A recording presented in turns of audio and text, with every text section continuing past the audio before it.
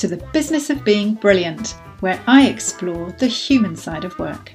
I talk to business leaders, academics, authors, and other experts about what's helped them to work at their best and how we can create organisations where everyone can flourish. I'm your host, Helen Beedham, organisational expert, speaker, and award-winning author of the Amazon best-selling business book, The Future of Time. You'll find the show notes at helenbeedham.com, where you can also sign up for my insights into the latest work trends, plus some exclusive offers to help you flourish at work and home. Now, let's crack on with this week's episode.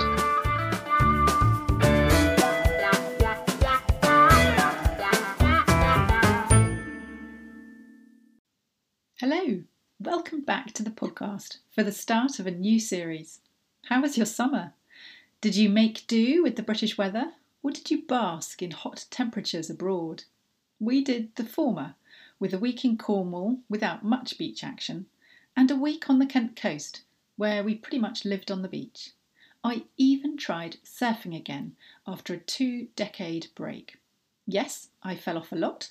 Yes, the waves were pretty tiny. And yes, I eventually managed to stay on. Hurrah!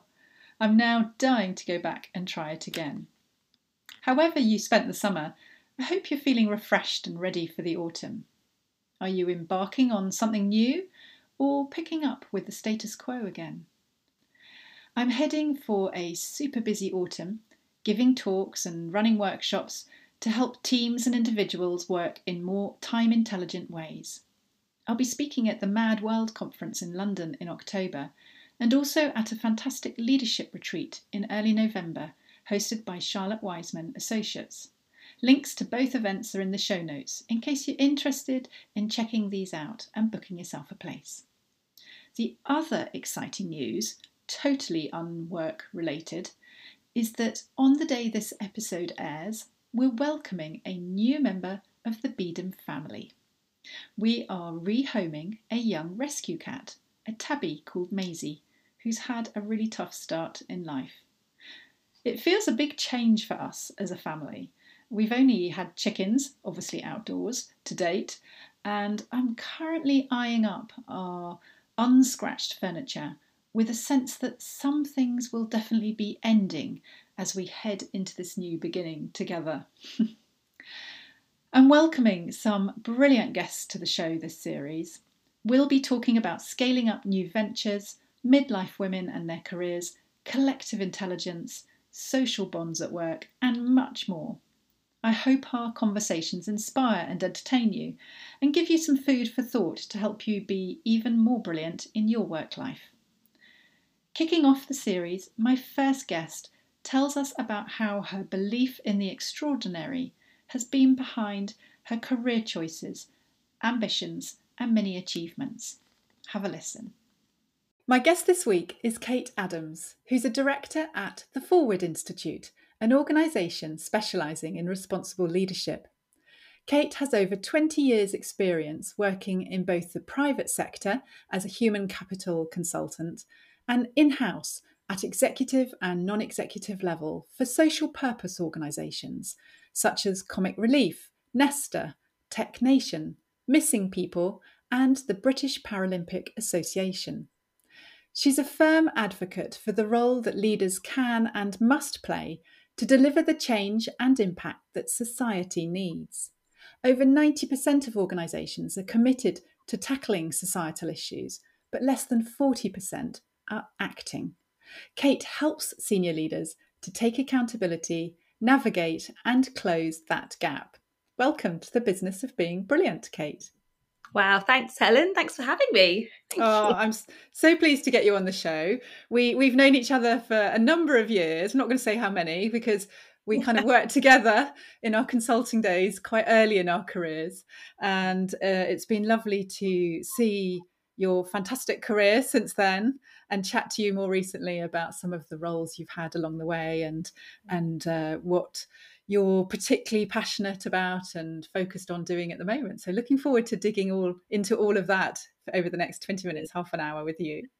It is a bit intimidating being on a podcast called In the Business of Being Brilliant when I hadn't thought about that from a guest perspective. Instant pressure to be brilliant. No, well, you know all about creating businesses that allow people to work at their best and to contribute at their best and to be a brilliant organisation. So we'll approach it in that light. So we're going to talk particularly about the notion of responsible leadership. We'll unpack that a bit about what it means and your current role, how you help promote that. But we're also going to be chatting a bit about your career generally, and also digging into the nature of some of the pressures that leaders face today and how they can cope with that as well, a bit from your own experience at very senior levels. But before we get into that, I wanted to ask, when you're not working and you're not in work mode, what's a favourite way to spend some downtime? What do you most like to do? Typically be in nature. It's kind of the antithesis, isn't it? So I love doing yoga. I have an app on my phone that takes, terrible to take tech, but I will typically go and be outside. By the coast is my happy place. If I can't get to the coast, just be outside, go for a walk, do some yoga. Disconnect actually is I think that where I recharge. Yeah. So that, and then I think that's how, if I'm thinking about my own self-care and recharging. Yeah. And then if not, then being with the family, playing, being silly, playing, doing fun things and having a laugh. Yes, because there's nothing like that to really help you unwind, is there?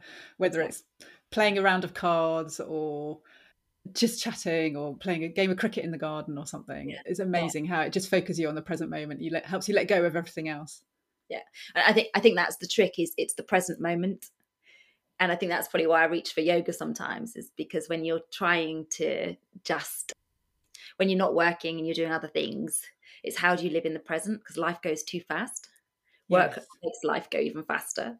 And I think that constant balance of how do I be in the present and make the most of what this day brings me is hard when you're driving on whatever career trajectory you're kind of driving on. And I think especially when it's a sort of purpose sense in your work, you feel real meaning. It's funny how people all want meaning in their roles, but the downsides of that is you drive yourself really hard.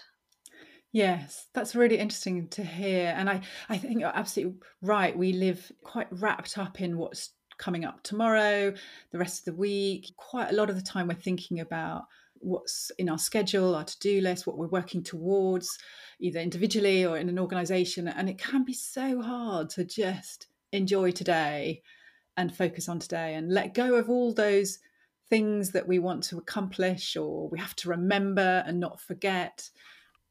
Yeah, a real dose of reality, which is, humility. And I'm just a person winging it, trying to have, have a good fun life and do the best by what they do.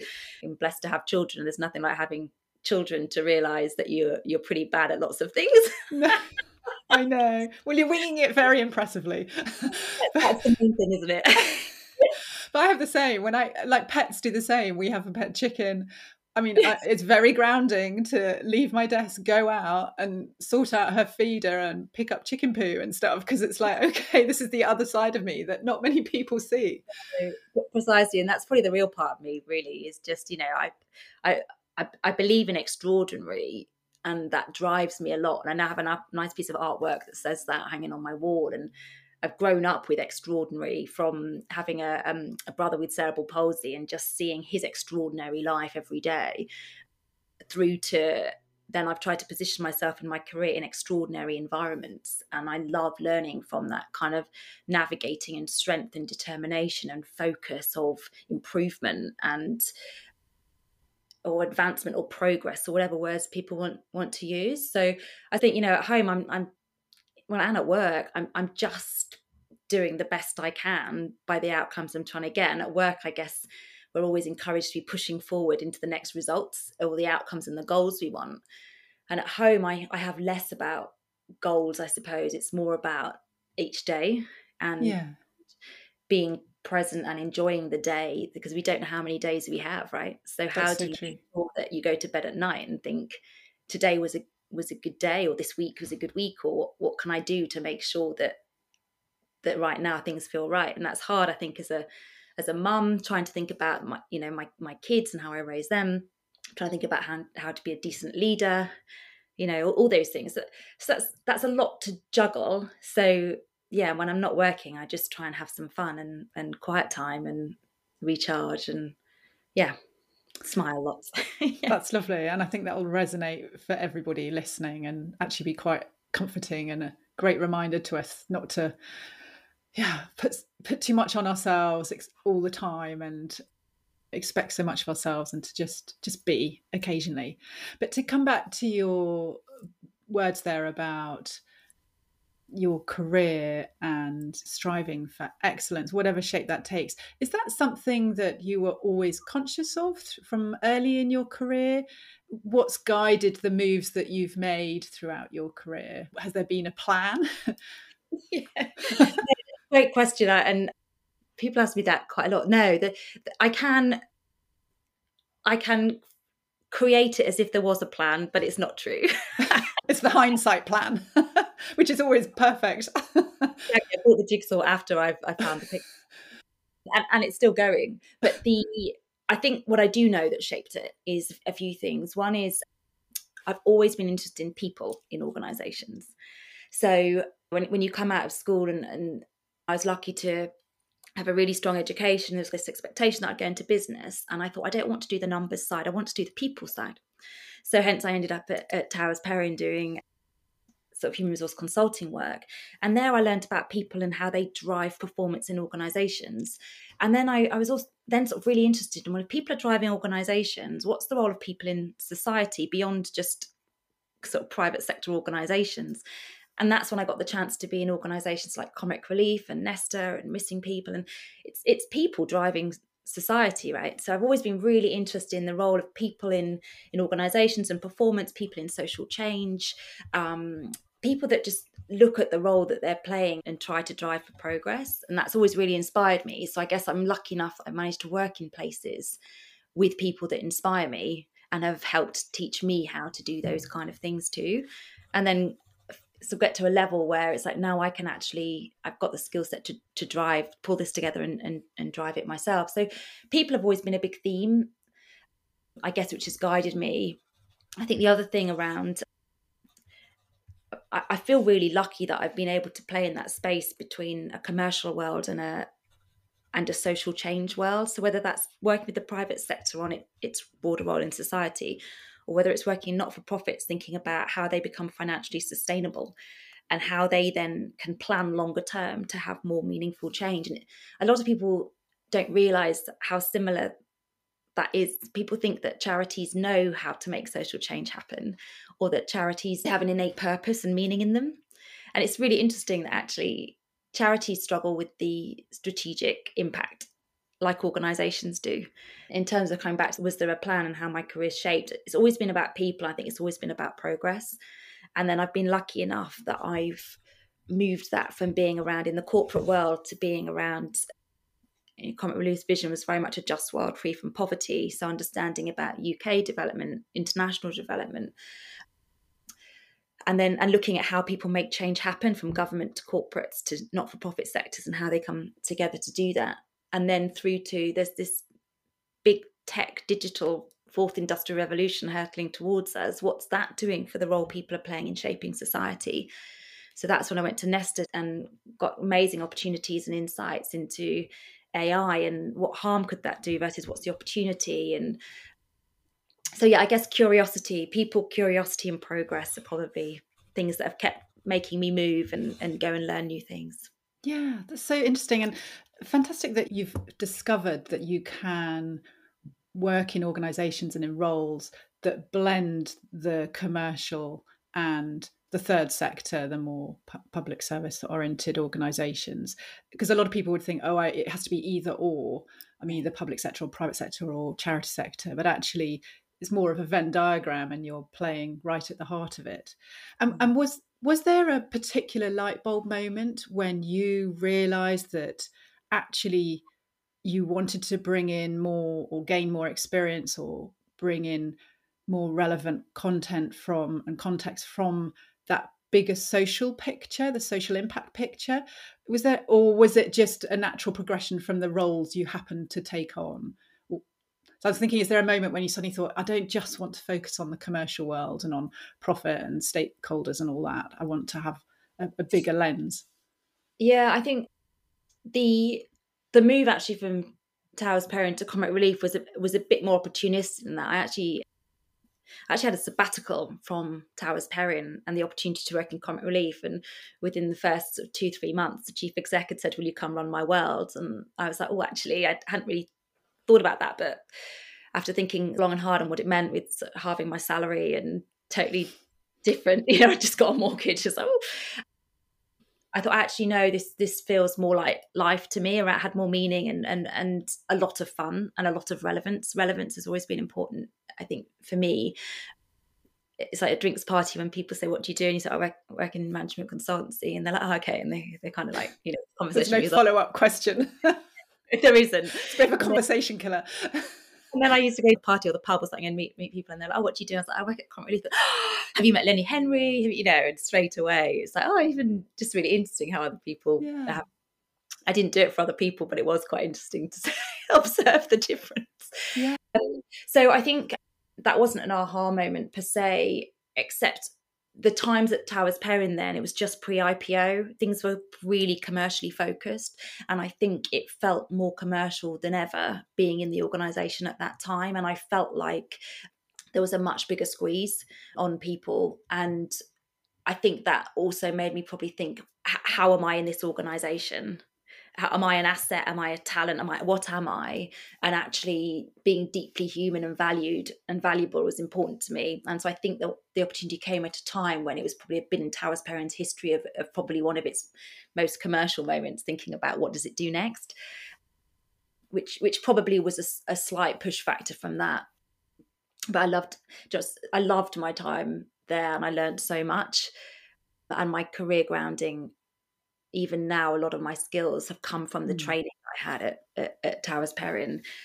But so I think I'd got enough that I could build more of a career from that. So yes. hence moving across.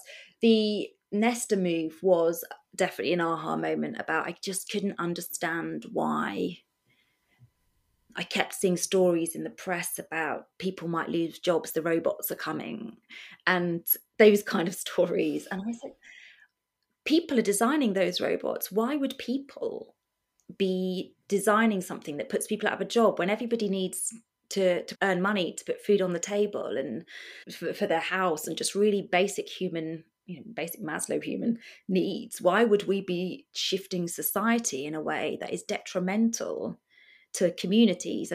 And I think that was when I started reading more, and I didn't realize there was a whole school of thought out there about that. And that's when I found Nesta and was lucky enough to get a job there, where it's actually, yes, there's a lot of people thinking about this. How do we shape, and WEF do a lot of work on this as well, the World Economic Forum, around how do we shape society. I had a side hustle with a friend actually, she's fantastic, and it was called Society 5.0, which is, how do we start to think about what the shape of society will look like after the fourth industrial revolution? Because if we're not thinking about that and we walk blindly into it, it's people. We get to choose, right? As much as people say we don't have control, humans get to choose how we shape society, really. I know there's a lot of other factors. And in fact, I guess we are at the moment being influenced by climate change, but that's the Anthropocene era, which is, we have accelerated that. Even the climate we don't control, but we do influence heavily. So when it comes to tech, Nesta was an aha moment of, I just thought, I really want to be a part of understanding what are people doing to society that could have opportunity and harm, and how would we make sure it falls on the right side of that balance. Yeah, fascinating. And to your point about shaping society now with the latest technology, I think the awareness that we have choices in that is hotting up with ChatGPT, and then the whole conversation about, should we pause progress on artificial intelligence to figure out the moral and ethical do's and don'ts around it is quite interesting. And I think the questions a little earlier that you asked yourself when you were mulling over whether to stay or leave at Towers Perrin? What am I in this organisation? Am I a number? Am I an asset? How am I valued? Those are great questions for people listening to think about if they're having a moment of reflection or pondering whether to move or go. So let's skip forward to today and your work and your role at the Forward Institute. Can you explain what you do there and what the organisation's about, and just unpack the term responsible leadership a little bit? Yeah, good question. So at the Forward Institute, we've been going for 8 years. The founder, Adam Gudetzi, is our chief exec, and we're sort of pivoting a little bit at the moment. So we were founded very much with this sense of, we know that people at the top of organisations and the way they lead impacts on society. And I think lots of people know that. How they respond to it is different, right? So that time was just the financial crash. There was lots of talk about who knew that these deals or these actions were going to potentially lead to these high risk situations. And we've now got everyday people really, really struggling as a result of I mean, at the time, I think it was quite a bit of banker bashing and whoever's to blame, I'm not sort of so interested in, but it was really clear that the influence of leaders in powerful organizations and influential organizations really needs to be thought about carefully. So Adam set us up 8 years ago. It was Sir Anthony Saltz that was leading the Saltz Review. That's why it's called the Saltz Review. And he's our chairman. And so they started with various organizations like the Army, like BCG, like Tesco, various organizations that Save the Children, and there's others that all came together to start setting up a way of, I guess, an executive program that leaders could start to think about how do they take this more responsible lens in the way they lead. And that was 8 years ago. So we've grown. We've now got 600-700 people across the city and Whitehall who have been through our program and continue to come through. And that's very much how we started. The premise then being it's not just for individuals, it's how they then lead their organizations. So it's how the idea being that responsible leaders mean responsible organizations, which then means a better society. That's the simplistic way of looking at it. We very much believe the private sector can learn from the public sector and the third sector. So we were really keen to put all of those together. It's funny, some people don't realize they're going to have a challenge that they could support each other on, and we get such incredible feedback from people saying it was those different perspectives that really changed the way we thought about a problem and how we showed up in the way that we lead. So the Forward Institute is very much sprung up from that space, and now we're I mean, it's amazing. And one of the reasons I'm so happy to be here is that movement around the role of leadership in society and the role of organisations in society is a much bigger conscience about that. I think it's challenging because we see in the press a lot, right, that those that say we've got purpose and meaning, we're trying to do good in society and put their heads above the parapet are also subject to some pretty heavy scrutiny. And I think we have to be really careful. One of the things we believe at the Forward Institute is we have to be comfortable with the dose of hypocrisy, that people aren't all good and all bad. Leaders are human beings who are navigating really difficult things. So we are a critical friend to them and non-judgmental in that. We'll hold up mirrors.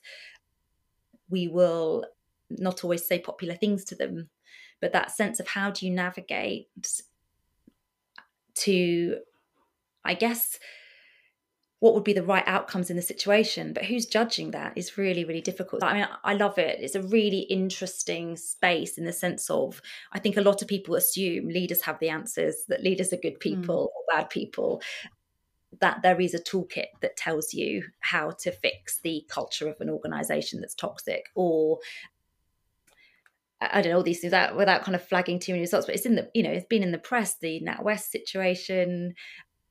You've got people like Barclays, it's in the press for their partnership with Wimbledon. And actually, Barclays does some amazing work for society. It's also the financial institution it is, but it's really challenging time to be in this space. And we love rising to the challenge of just supporting leaders to navigate it. One of the things that scares me is the more that people who put their heads above the parapet get shot down in that cancel culture, the less leaders are going to want to try and do the right thing. And I should also say, actually, just it's not new. Leaders have been looking at ethics and philosophy of organisations, what they mean and how to lead for a really long time. It's just maybe more zeitgeist or more in the press at the moment. So we support leaders of organisations to lead responsibly. And your question about what is responsible is a really good one. We have a point of view on that, but we're also not overly prescriptive, for the reason being, you can't say to someone, this is the answer for being responsible. And actually, the answer is it's deeply human. It's about deep listening. It's about character. It's about empathy. It's about including different voices and multiple perspectives. It's much more about those things. It's not I've got these policies, I've got someone in this role looking at this. It's not action as in activity. I mean, yes, that's a part of it, but actually being a responsible leader is much more about the way you consciously lead, to be inclusive, to listen to others, to think about the impact that you're having. So we do a lot on that side of development of people, and then connecting that into skills. So there's something about working on yourself.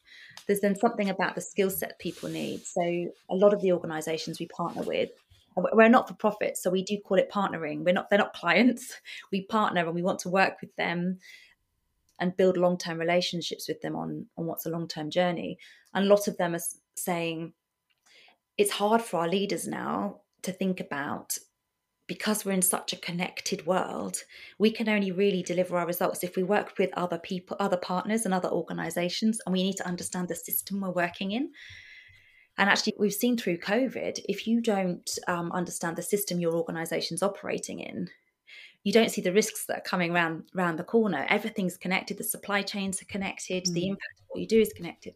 So how organizations think about the system they're operating in is a totally new skill set to a lot of leaders. It might not be in maybe a political environment, but to the majority of organization leaders, that's quite a different skill set. So there's a way of being as a leader. There's specific skill sets in order to lead into the futures that we need. There's the sustainability agenda, the digital agenda, geopolitics is coming in now. There's this systems thinking, in the sense of you're never in isolation anymore as an organization. There's a lot around future generations and thinking about in the workplace now, especially for 3.5 years, haven't we, where essentially now, where we've not all been in this office environment that we were used to, and how that's playing out for people that have only had careers of 5 years, or how do they know even what a workplace is? We have a totally new type of workplace now. So we have that quite a lot, and how you encourage psychological safety in organizations. And so there's a lot from the big picture and being, through to skill sets, through to specific contexts to partner organizations. That's really fascinating to hear, and describe it so articulately and really convey some of the very significant pressures and challenges that people leading organizations face. What really struck me was your point, well, a couple of things. Your point about, being brave and sticking your head above the parapet can come with really painful consequences. And you can get shot down for not doing the right thing and shot down for doing the right thing, and you can't make anybody happy any of the time. But also your other point about the answer to that, about what is responsible leadership, is deeply human. I think it's reassuring in a way, because it's saying you don't have to be this superhuman genius who knows everything, who can do everything, who is all omniscient. Or actually, it's almost the opposite. It's about being more humble, listening, just all those very, as you say, very human qualities. And I know a concept that you've mentioned to me in the past, and I'm narrowing back the conversation here, is something about the concept of the personal boardroom. And I'm wondering if you can explain what that is and how that can help someone who might be in a position of leadership and dealing with a number of these pressures, and wondering how they manage that in a sustainable way for themselves as well. Yeah. It's interesting, actually. Quite a bit of the work we do with organizations is helping those leaders to create this kind of environment for themselves, and we do it on the program. So it's a relatively well-known concept. It doesn't need to be a formal thing. It's essentially, as you have challenges that you face, who do you draw on? Have you consciously thought through the network of who do you draw on for those challenges? So I think a lot of people probably don't realize they have one, but they might have one, or they might have beginnings of one. And some people call it an inner circle, some people call it a personal boardroom. But that idea that who do you go to for this specific leadership challenge that you have? So some people you might go to for a career challenge that you've got, or you've got quite a lot of time with the board at the moment. You're not sure how to best present to the board. You're not sure what they really want. So how do you prepare for like big board presentations? And you might have a couple of people in your personal boardroom that you're saying, I'm thinking this approach, does that seem right? Or you might have just some really sensitive, and I think these are growing as well in terms of sort of what might get called an HR issue or something at work. You're like, this is really hard to deal with, really hard to deal with. I think things like mental health in the workplace, if you're managing people with mental health challenges, it's really hard because you're trying to grapple with this. I need the job done, but they're really struggling. How do I support them and deliver for the organization? And those feel really uncomfortable in terms of being deeply human. And so you might have someone in your personal boardroom that you say, how do I navigate that? What have you dealt with? People will just shed a new light on something, that they might just ask you questions. It's a bit like different coaches or different mentors or different advisors that you have. So it's just surrounding yourself with people, and equally people that will criticize in the nicest with much love way. So people say you're getting a bit ahead of your station, you probably need to partner. Okay, thanks. People that will literally say to you, actually, you're sounding like you've got all the answers there and you haven't, so just be a bit careful. Or that kind of stuff is equally really helpful. Yes, someone who's going to be really honest or say what might not be easy to hear, but is the medicine you really need at that point in time. Yeah. Go with that, Kate. You're not going to achieve that. Just let go of it. What can you do? Because you can't do that. But, okay, thank you. I needed to hear that. Yeah, I know. You're making me laugh because I know my husband that's got that skill set as well. And the number of times I've sat down at lunch and said, I'm really wrestling with something, and he'll just ask one question, something like, why does that matter so much? And I'm like, oh, darn it. Okay, let me rethink about that. Yeah. So I know the value of having those people, but you're saying be thoughtful about who you might call on for what and who. And it's not that they all get round the table at the same time, but it's different people to call on for different reasons. It is. And it's really important you think about where are your weaknesses and blind spots and have the courage to fill those too. Yes. So that some of our former Towers Perrin colleagues are kind of the people that are my reality check. Yes. Yeah. They're brutal. I mean, we go for dinner every 6 months. They can be brutal in some of the stuff that comes out, but I just know that it's always the best intentions in the way that it's said, and they're probably mostly right. And it's really grounding to have those different voices that, just like, Kate, why do you even care so much about that? It's not important. You're like, actually, no, you're right. It's probably not. Thank you. Yeah, because you can get so wrapped up in the here and now or our current role. And it's another good reminder why building our own networks can be so helpful as you go on in your career, because some of those early relationships sometimes feel very safe ones to when you've gone your separate ways, and to just go and be really honest and get an honest answer back as well. So if we were talking kind of another 10 years time, what would you like to be telling me that you're doing or you've done? What's an unfulfilled ambition that you've got? Gosh, it's a hard question. I think there's one thing that actually I'm very excited that it's happened in the last week. Actually, I'm very excited about is I'm getting the chance to go to the Paris Paralympic Games next year as a board member there. So we get to go to Paris and be a part of the Paralympics GB team, working through British House and getting to watch some of the sport and supporting the athletes. And, exciting. And, the organisation. So that actually that's something that I think I'd always dreamed of being able to do something like that. So that's a massive, I will have done that. I could tell you that in 10 years time. And just to be a part of that is phenomenal. But in other things, it's interesting because the biggest thing I've learned is I no longer have a career plan. I had a career plan actually, and it was tracking to a CEO trajectory. And the closer I got to that, the more I realised, why was I doing that and who was I doing that for? It was all a bit like, is that just because I think I can or anyway? So it shifted, I suppose, and kids and COVID and various different things that happen in life made me realise it's what's the life plan? Where does work fit into that? And maybe it's just I grew up a bit, to be honest. But So my life plan is in 10 years' time, my kids will be finishing school. And I guess our commitments in the house and where we live will change. And it's thinking, actually, I'd love in 10 years' time to start prioritising home and life more, but still being able to have a career, but maybe in a different way. So my goal is to have my vision was this role of chief conscience officer, which I think is it's essentially, I mean, I don't even know that it's a person. It's a decision-making framework by which you look at organisations and you think, are they looking at the right perspectives when making a decision?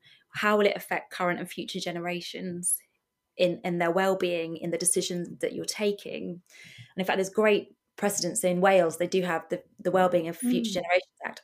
Yeah. And I'm looking at that at the moment in terms of a framework. Is that an applicable framework into organisations and governance? But I would love in the future to have a role that is working with organisations on, it's probably a non-exec role or an advisory role on that kind of decision making. So I would love to I really want to keep working with leaders on the decisions they're making and how they're consciously aware of they are impacting society, whether it's their employees, their customers, the wider society in what they do. Are they aware of that, and are they taking that seriously when making decisions? So the plan, ideally, if I can, is shift into more advisory and non-executive director role, so I can have the flexibility to go to the beach more. Yes, well, what a great goal. Fantastic. Well, I wish you the very best of success with that plan or general goal, and however you get there, but I'm sure you will get there. And it's been such a pleasure talking to you on the podcast. Thank you for being so generous about and open about your career reflections and experiences, and what helps you as a leader to balance the demands on your time and energy with enjoying just life today in the here and now. And also how you work with other leaders to help them both do that and to think more responsibly about their impact as well. It's been so much fun reconnecting and talking with you. Yeah. Thanks for all the brilliant bits of advice you've been sharing in the conversation too. You're welcome. I hope someone finds them helpful. Thanks, Helen. I know they will. Thanks, Kate. Thank you for listening. If you've enjoyed this week's episode, please rate the podcast online, leave a review and share it with friends. And if you like to watch as well as listen, don't forget the videos are also on my YouTube channel. See you next Monday. Have a great week and keep on being brilliant.